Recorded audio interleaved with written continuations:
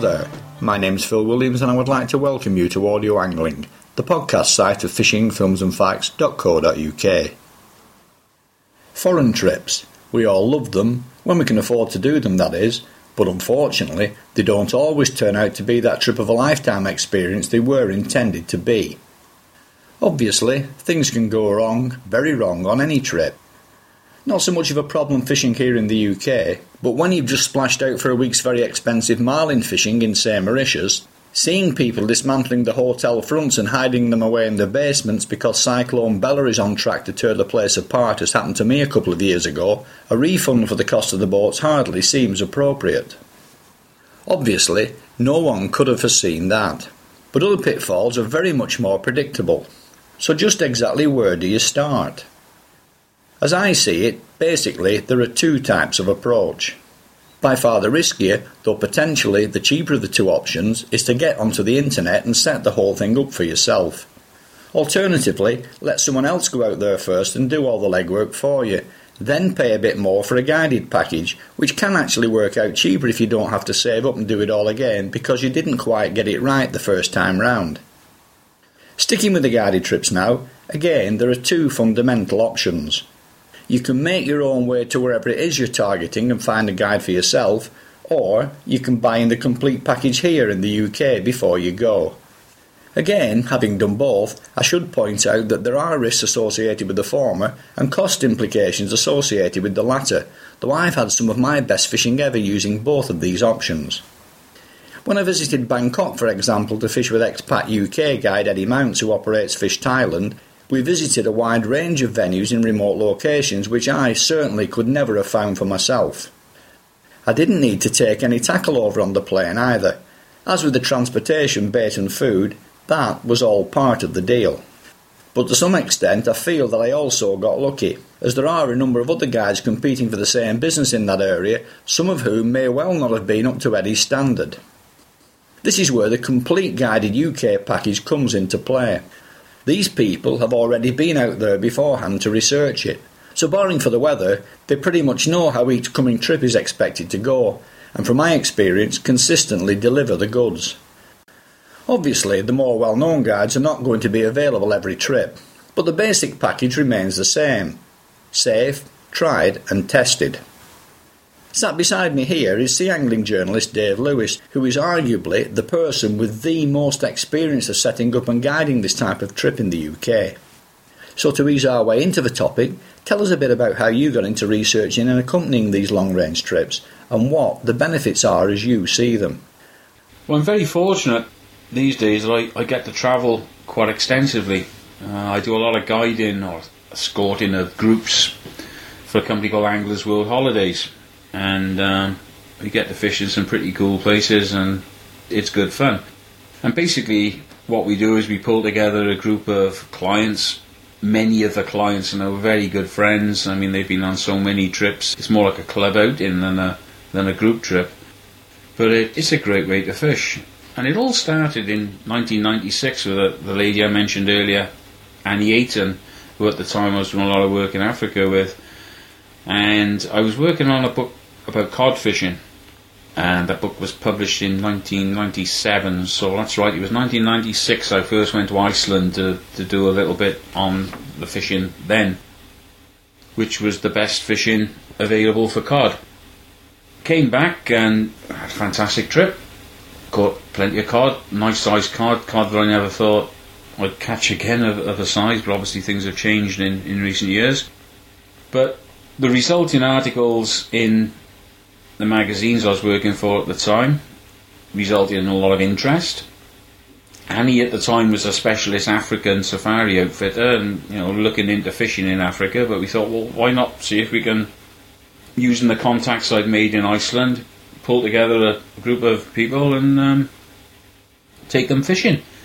And that's what we did, and we put the first group together, and then the second one, then the third one. Then I started taking a few groups to Kenya for Annie, fishing with kingfisher. And we used to do the Zambezi, fish the Zambezi in Zimbabwe and Zambia for tigerfish. Obviously Namibia, it all started towards the end of the 90s. then the African thing evolved into my connection with Anglers World Holidays. Annie is pretty much a one-woman business. I mean, she's still going. The company's called Safari Plus. They're based in Dorking. But Annie is now specialises more in top-end luxury safaris throughout Africa. She will incorporate fishing, but she doesn't really specialise in the fishing, which is why I've done more work with Anglers World Holidays. So the group trips are very much a thriving part of the fishing travel industry. Why? Well, there's several reasons.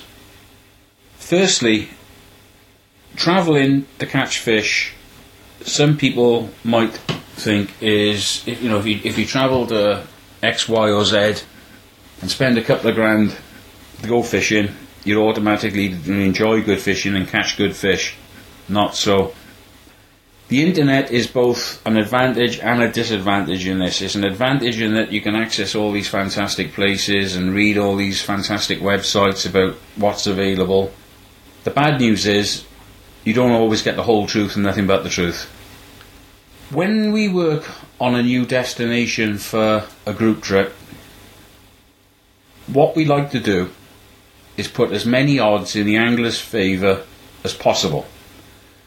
We like to be in the very best place, at the very best time, using the best boats available, the best crews or guides, the best baits, and anything else that's applicable to success for whatever type of fishing we do. We like to try and eliminate it at the planning stage. There's nothing worse, and from my point of view as a tour guide or host, than being sat in a bar after a couple of days pretty dire fishing and some local expert to chirp up say, well, if you come next month or 2 months ago, you'd have had a much better chance catching what you came for. If on the other hand the conversation is, well, it's just bad luck, boys, the weather's not right, or this is wrong, or that's not right, and it can happen, and it does happen, well, that's pretty much how it is.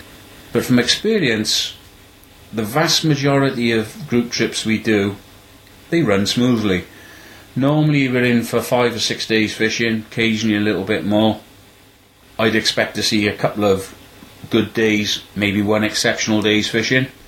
But also, you've got to take it on the chin and expect a couple of slow days, because that's fishing. Fish don't feed all day, every day. That's how it is. The other advantages of the group trip, because there's nothing easier these days in principle on booking up your own thing and doing it on the internet, is that firstly it's a great way for individual anglers to join a group and go fishing. I mean, most of the trips, they cost quite a bit of money. For what people is a substantial whack of cash. Some of the trips more so, some of the trips less so.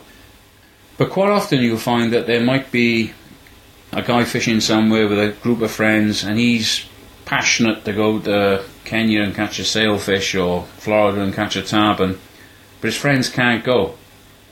They can't afford to go, they can't get the time off work, the wife won't let them go, numerous reasons.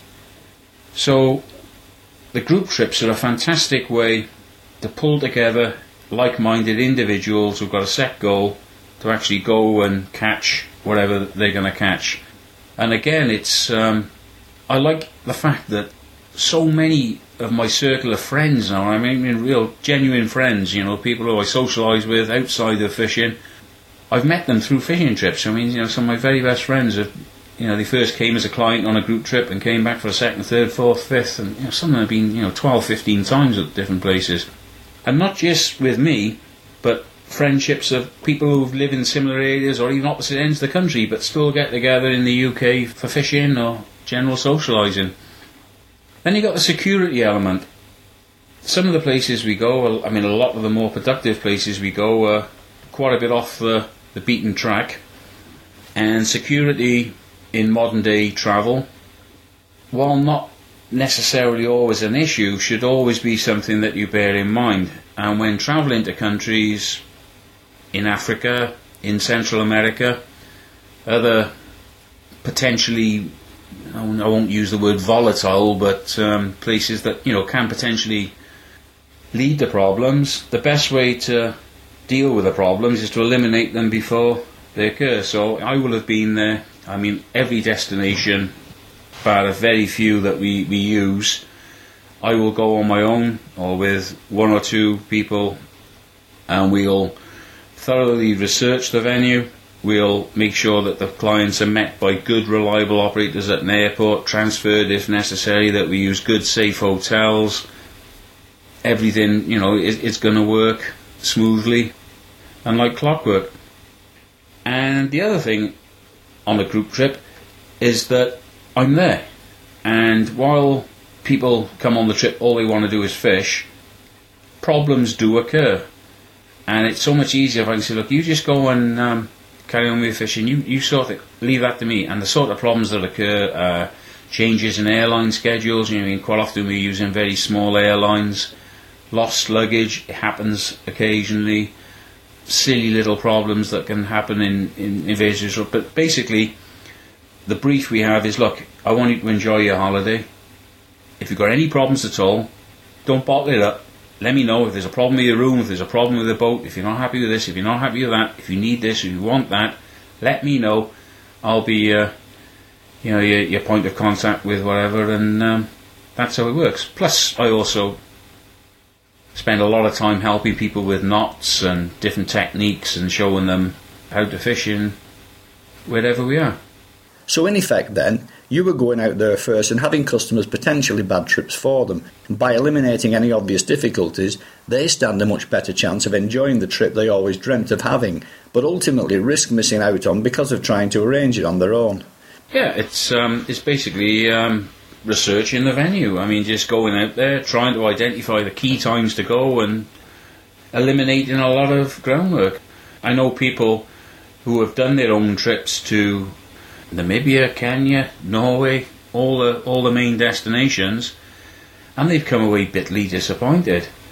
And the sad thing with sort of modern instant communications via the internet is quite often they can get on chatroom forums and they can get on there and say, oh, this place is rubbish, Namibia's fished out, Norway's not what it's cracked up to be, Dave Lewis has been writing a load of rubbish in the magazine, blah blah blah blah blah. Surprisingly, I've got quite a thorough grapevine of information, and quite often I'll say, hey, go and have a look at such and such a site, so-and-so's, you have a look at it. And I'm professionally involved with a lot of these destinations, and I'll do a bit of research, and then I'll find out the true story, that such and such people were advised to do this and advised not to do that, and they went with such and such a guide because they were a couple of dollars a day cheaper, and they didn't go with this and they didn't take that, and they insisted on doing their own thing and they wouldn't do this. They went at the wrong time of the year because the international flight was cheaper, blah blah blah, dozens of other things. As a result of that, they didn't have a good experience. But then, rather than taking it on the chin and coming back and saying, well, we messed up this time, next time we've learned, we will do it right, they straight away onto an internet forum and decrying a place which is not fair. Yeah, but by that stage, the damage has already been done. And the damage is done, and this isn't Namibia fished out. No, it's not fished out. It might not be as good as it was, but most places aren't. But if you go to Namibia and fish with Johan Berger, you will catch bronze whaler sharks. I think it's fair to say then that Anglers World is your main supported trip focus. What then is the range of trips we're talking about here?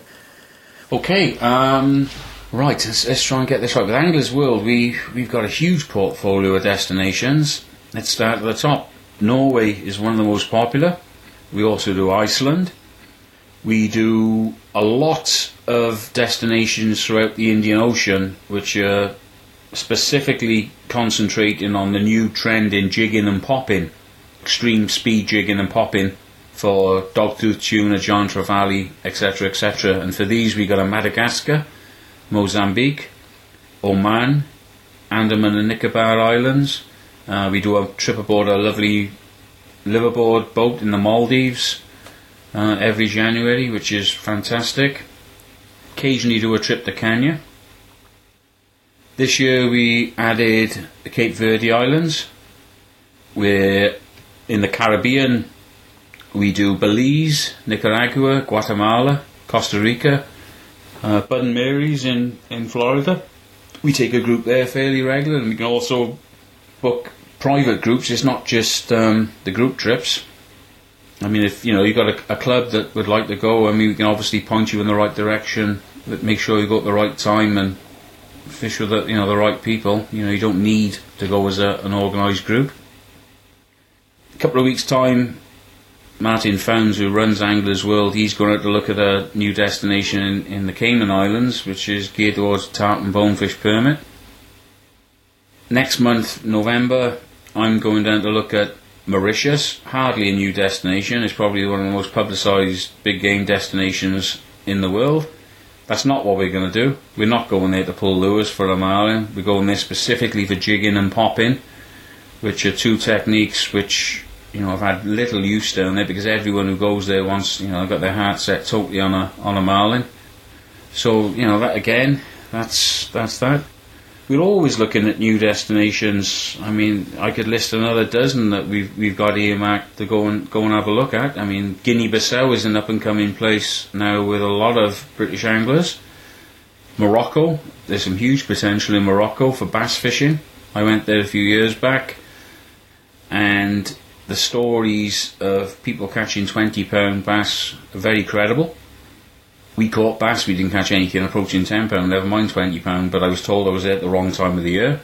I know when the right time of the year is, and we're going to go at the right time of the year and hopefully come back with the pictures and try and do what we did in Norway. Because, when it comes to success in sort of researching venues and developing venues, aside from Namibia, Norway's probably got to be the number one destination now for any British sea angler. Well, I've fished both of those venues with you, and while we took over 15,000 pounds of fish with individuals pushing 300 pounds from the beach in Namibia, Norway is most definitely the standout trip for me. As a Brit, there's something extra special about catching big cod. The best on our particular trip was a 47-pounder caught by Dave Devine, though there were several others well into the 40s, plus countless 20s and 30s. As you say, a mind-blowing experience. The group trips, they're tremendous fun. Obviously, it's a fishing trip, and we're there for whatever we do. And we do the jigging, we do the popping. Some of the trips are geared towards trolling if people want to catch a sailfish, or we do marlin destinations. But again, if people particularly want to do that, we can point them in the right direction. There are lots of places where you go and spend a lot of money and you probably won't catch a marlin. There are places where you can go and you can spend a lot of money and you probably will catch a marlin.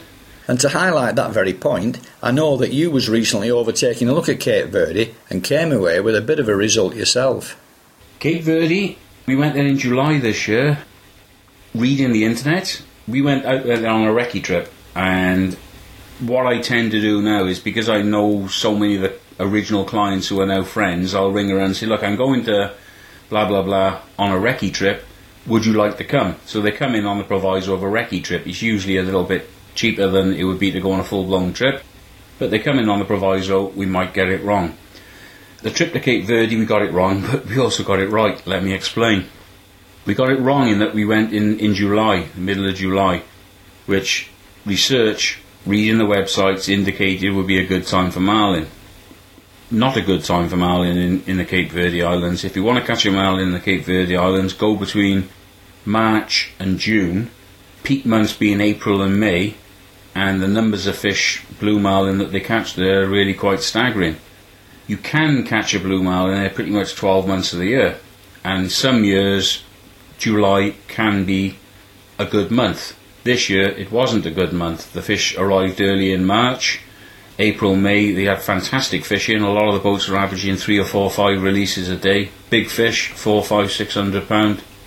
That's as good as you'll get blue marlin fishing anywhere in the world, and it's only a 6-hour flight from the UK. I said it was also the right time of the year to go.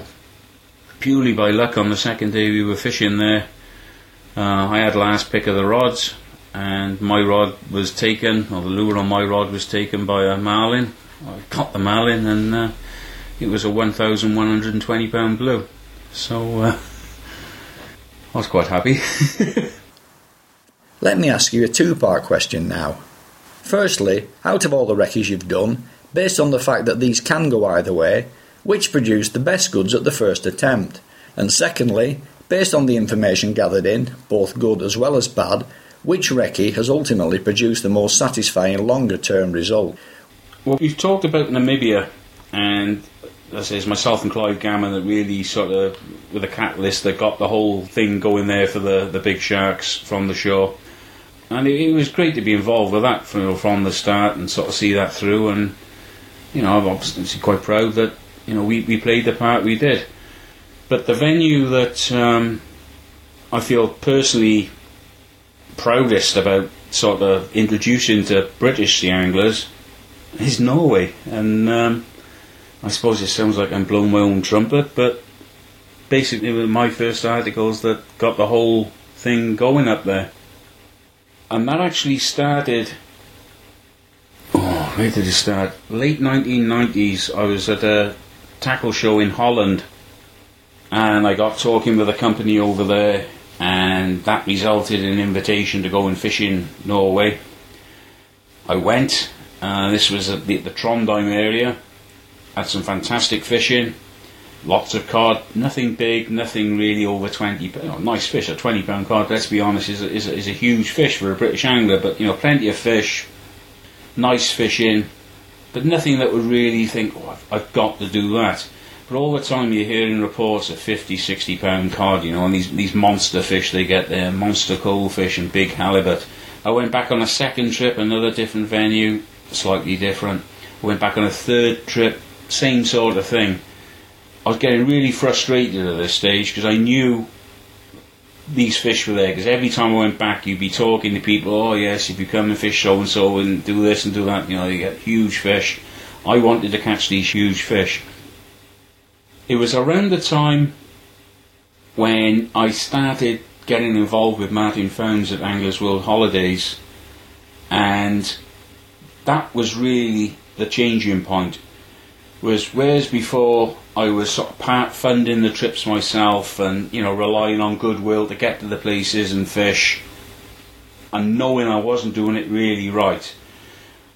When Martin and Anglers World became involved, I managed to sell the product to them, saying, look, these fish are there. If we can get this right, I know German anglers are going and catching fish, and Dutch anglers are going up and doing really well. There's a product there, and if we can get this product right, we're going to have something to offer British anglers. And I can remember the very day when that happened. I was the third or fourth day fishing out of a place where you came with me, Phil, Kapangan. And we were there in May. It was freezing cold. It was snowing. We've been catching fish. Kapangan, let me just explain, is right up the north. It's, you fly into Tromsø. It's 250 miles north of the Arctic Circle. It's in Lingen Fjord, which is now one of the classic cod destinations, well documented. But we were the first British anglers to go there. The place had it hadn't been built. What am I saying? The first time we went there, we stayed in Gunnar's house. The lodge you stayed in, the ground was just being cleared for it. But we'd had 3 or 4 days fishing, and it had been okay. And again, we caught cod, the mid doubles, and a couple of other bits and pieces of this and pieces of that. But we were pretty demoralised. And one afternoon, Gunnar said, "Come on, I'm going to take you fishing." And the self-drive boat that we'd been on was only suitable, like most of the self-drive boats, to go a couple of miles of the base. Gunnar had this big all singing, all dancing motor cruiser. We cruised out, and we went out and we fished an area off the south-west corner of the island of Arnøy, a reef. And that reef I fished it many, many, many times since. But that one day we fished that reef, myself and friend Steve Humperson, the average size of the fish we were catching was 30 to 40 pound, 20 pounders every drop. The first 20 minutes we were catching 20 pound, 30 pound fish. I was just burning rolls of slide film like it was going out of fashion. I'd never seen anything like it. And we came back into Kapangan, and we had this monumental catch of cod. The first 40 pound cod I'd ever seen. Dozens of 30 pound cod. The pictures were amazing. I came home, I phoned up Mel Russ, the editor of Sea Angler. He got excited about it on the phone. He said, right, we'll give it a nice spread in the magazine. We went in the magazine, 5-6 pages, which was a lot for a feature. Martin's phone went into meltdown, and that is not an exaggeration. I mean, the response was phenomenal. It was just off the scale. People saw what we caught. It wasn't a case of, I've heard bits and pieces of anglers going to Norway and catching 30 and 40 pound fish. Here they are. Look at this. This is a 40 pound cod. Look at these. These are 30 pound cod. And it was that article that got the whole thing going. And then we did a group trip the following year in May, and we had a boat called the Pendler, which is an old wooden hospital ship that used to, built in the 1950s, 60s, something like that. And it used to go around the fjords with a team of doctors and surgeons on there doing minor operations. Beautiful boat, 10 knots, 8 knots, an old chugger, but lovely, comfortable boat and nice accommodation, and the skipper would cook a nice lunch, and we had a couple of group trips on there. And then the following year, another few articles were published. The following year, the trips were sold out. I actually had clients on the first trip we did on Pendler, because the fishing was exceptional again. We went back a year later and straight away 20, 30, 40 pound cod, and it was just fishing to die for. I caught my first 50 pound fish on that trip. This was the fishing of dreams. That first group trip, I had clients, 4 or 5 clients, ringing Anglers World Holidays from the middle of Lingen Fjord, booking a place for the following year's trip. Martin had never, in like a lifetime working in the trade, had never experienced anything like this. And this was a guy saying, look, book me on next year's trip. Well, we don't know how much it's going to be. We don't know when it's going to be. We don't know. Listen, here's my credit card. Take the deposit. Book me on next year's trip. And the trips were just sold out. And then we started getting involved with some of the other camps up there. Shervoy's the classic one now. Lovely base on the island of Shervoy. It's in the Kavangen Fjord, which is the next fjord to the east of Lingen Fjord. Self-drive boats, good standard of self-drive boats, good standard accommodation, which is typical for Norway, and a dozen plus other destinations up there. They all offer fishing to die for. And again, you go to Norway, I would tell people, if you don't catch a 20 pound cod, you've been really unlucky. You should really be looking to get a 30 pound cod as an individual PB. And 40 pounders are totally doable. I've had 3 over 50 pounds now. I'd love a 60 pounder. I did a trip up there in March this year, that's March 2011, to research a new venue which we're offering next year. It's 18 miles out from Tromsø, over a reef, and the cod are immense. The day we fished out there, the biggest on the boat was 73 pounds. We had 2 over 60 pounds, and I honestly never thought I would experience a day's fishing where I wouldn't get the camera out for 50 pounds. Not interested. We had at least a dozen, 10 or a dozen, 50 pound plus cod. The average size was 30, 40. 2 boats fishing alongside us commercially with jigging machines at 100 pound plus cod. That's immense, The world record for cod at this moment in time, which is late 2011, stands at 98 3/4 pounds. Now, I know that there have been other 100 pound plus cod caught commercially from exactly the same marks that anglers on these trips are fishing, so presumably it's only a matter of time. That said, the timing needs to be exactly right. So with that in mind, when would be the right time to go out there? The timing for the big fish, in Norway you've got to get your head around the whole concept. In Norway, a 30-40 pound cod is not a big cod. They're fantastic fish. By British standards, they're monumental things. By Norway, they're just good average size fish. Big fish in Norway, 60, 70, 80, 100 pound plus. Several records of 100 pound plus fish that have been caught in gill nets. But that day in March this year, there were 2 caught on jigging machines in exactly the same area that we were fishing. Now those fish are Barents sea cod. We've got 3 populations of cod in Norway. The Barents Sea ones, they're the big fish, and they run in from the Barents Sea, which is off north, east Norway and northern Russia, and they run in to spawn around. They used to go and spawn around an area called the Lofoten Islands, which are slightly further south than Tromsø. Global warming has increased the mean sea temperature, so that critical spawning temperature, which is within fractions of a degree, and everything's got to be just right, has now moved north. So that latitude where they spawn is now around the Tromsø area. And these Barents Sea fish, they're long, hard, lean fish. That is the run of fish that's going to produce a £100 cod, and it's going to happen. I mean, an angler fishing that area is going to catch and beat the existing world record, which is £98 something, I believe. It was caught off New Hampshire by a lady, I think in the 1980s, something like that. So you've got the Barents Sea cod. Then you've got the coastal cod, which are like a semi-resident population of fish. It's all the same species, exactly the same biological species, but the coastal cod, they tend to sort of just migrate around the fjords. They move, they follow the herring shoals, they follow the shoals of coalfish. They move hundreds of miles, but they don't go way offshore and feed in the Barents Sea and come in. These, they stay around the coast of northern Norway. And those fish routinely go 20, 30 pounders on average. These are the ones that produce the 40, 50 pound fish in the summer, because the Barents Sea fish in the summer, when most of the anglers are fishing now, are not there.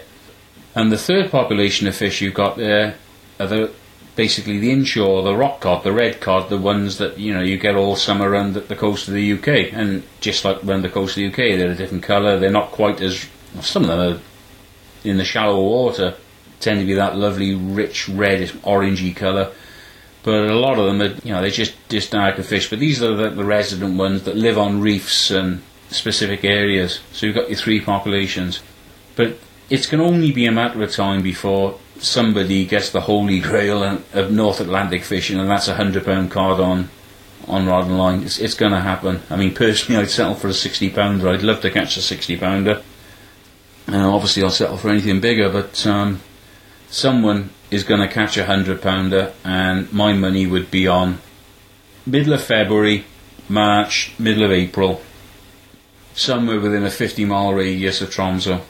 That's the area that's going to do it. But, and there's a big but, it's not for the faint-hearted. We put it in the articles, we've put it in the Anglers World Holidays literature. On a good day out there, the sea's rough. There's always going to be an Atlantic swell. You're fishing over a reef. When an Atlantic swell hits a reef, it's not pretty. The day we fished up there was just about as much as I could personally take. I mean, I wouldn't. I spent my life on boats, and I wouldn't want to be out in it much more than we're out in. And the big problem is not that normally, if you know yourself, Phil. I mean, you don't get seasick, but every now and again you're in the cabin of a boat and you think, hang on a minute, I better get some fresh air. The problem up there is that at that latitude, at that time of the year, it is brutally cold outside. So you've got a choice. You're either outside in -6 with a wind chill factor reducing it to -20 and driven slush and snow, dying of hypothermia, or you're stuck in a cabin feeding. So it's let me say, from the off, that's the area that's going to produce the big fish, but don't go there unless you're a good sailor, because you will not enjoy the experience. That's the brutal truth. Now, so far, out of all the venues offered by Anglers World Holidays, most of your attention has been focused on Norway and its cod, because let's be honest, cod are a species dear to the hearts of most UK sea anglers. A monster cod would be most anglers' dream fish. But there is another species, again from Norway, which we also get hot under the collar about, that being the halibut. So is the potential there then to put 2 ticks on the list during a single visit? One species that in recent years have emerged dramatically as more and more and more anglers are going there, more and more halibut are getting caught. And in the years that I've been going there, we've more or less targeted cod predominantly. I mean, I've had half a dozen halibut myself, nothing over 30 pounds. I can remember when you came, we wanted to catch your first one to get the species, and we went to that little bank in Strupen, which for some reason always produces 1 halibut, and it's usually less than 10 pounds, but it's a halibut, and you'll drift that bank and you'll catch 1, you'll never catch 2. Don't ask me why, but we caught one and you caught it, so you got your halibut. But what's happening now, Phil, is that people are going to Norway on their third and their fourth and their fifth trips. On their first couple of trips, they've got the cod bug out of their system. They caught their 20s, 30s, 40, 50 pound cod. They've had cod fishing like they'll never experience in the UK. They've done it several times. They want to try something else. And the halibut are definitely there for the taking. I mean, every year produces a 400 pound plus fish somewhere along the coast. 100 kilo fish there are really a lot more common than people realise. And 100 pound fish, 100 kilos is 220 pound. 100 pound halibut there is a totally achievable target. But you've got to fish for them, and you don't fish them by just bouncing perks around and fishing as you do for cod. You've got to either be very lucky and do it that way and just hook one up and hope that everything holds, or fish for them. And the way that people fish for them is, firstly, the big halibut are caught in surprisingly shallow water. 20 to 40 metres is the ideal depth. I'm not saying you don't catch them in very deep water, I'm sure you would, but most of the fish that are getting caught in the summer months, late summer particularly, 20 to 40 metres. And the way they're getting caught are these very, very big shads, jighead shads. I mean, you're talking things weighing 300, 400 grams, or big dead baits rigged to fish on the bottom. And you basically fish upgraded tackle, the sort of thing you would fish for flatties, turbot, that sort of thing in the UK, but you're fishing for fish that are potentially 400, 500 pound plus. So you need a decent rod, a decent reel, decent braid, decent hooks. You need to spend money on good quality hooks. You want to invest in owner hooks. People using baits usually use the circle hooks, and they're very good. I mean, I'm talking now from what I've been told. I haven't any personal experience of this. This is just what I've read, what I've been told. But, I mean, these fish are going to test your tackle to the limit. You've got to be able to tie knots. If you can't tie knots yourself, ask someone who can, because, a 100 pound halibut, if your knot's not right, it's going to find it very, very quickly. But the halibut, they're there for the catching. Coalfish, the coal fishing up there is exceptional. My biggest coalfish is 33 pound 7. I caught that spinning with 12 pound line, and the fish were feeding on the surface. The same sort of thing as you'd see in the tropics with tuna. Then you've got haddock. I've never seen a double figure haddock there, but I've seen quite a few 9 pound plus haddock, and lots of 6, 7, 8 pound haddock, which are beautiful fish. The dab fishing is exceptional. I mean, if you get a day when the weather's not suitable for going offshore, find yourself a nice little sheltered bay, just drift, covering in. You can get some worm for bait, great. If not, just little cuts of coalfish. And the dab fishing, the average size is in excess of a pound. The place fishing up there is unbelievable. We've had placed to £8.5. That's a serious fish, and we haven't done a lot of place fishing up there. I've had an anglerfish up there, a couple of anglerfish up there. They've started getting caught. If you fish slightly further south, all this now I'm talking about the far north of Norway, around Tromsø. If you fish around the middle area of Norway, around Trondheim and the island of Hitra, the ling fishing out there is incredible. 50, 60 pound ling, totally doable.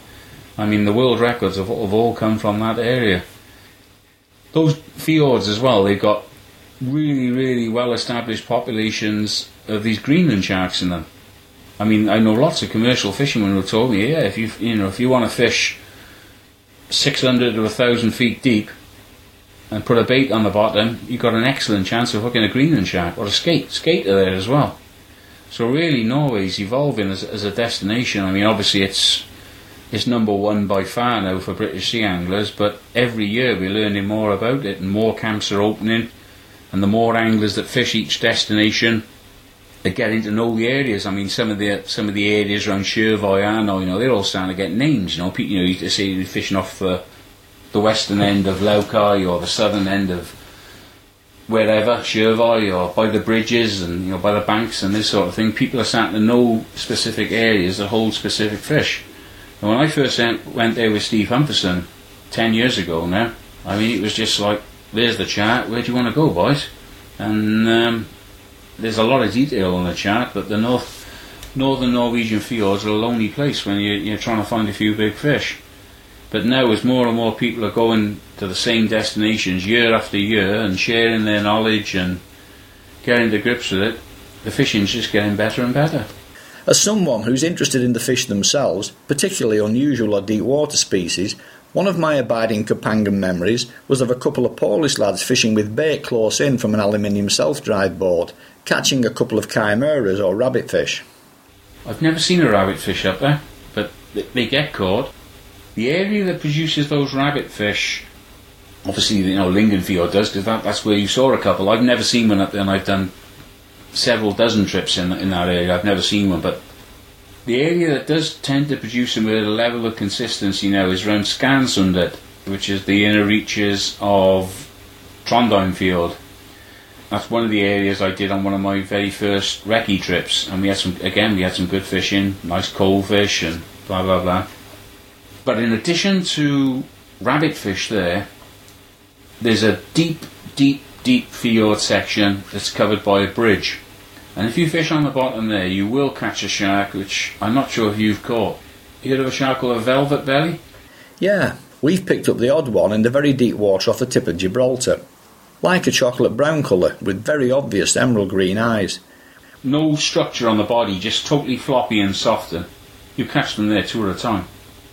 I had a couple of drops, and we were fishing in, I can't remember, it was hundreds and hundreds of feet of water, bait on the bottom, but you will catch velvet bellies. You also get blackmouth dogfish up there, again, which I haven't caught. I haven't done that much bait fishing in Norway, aside from flatty fishing.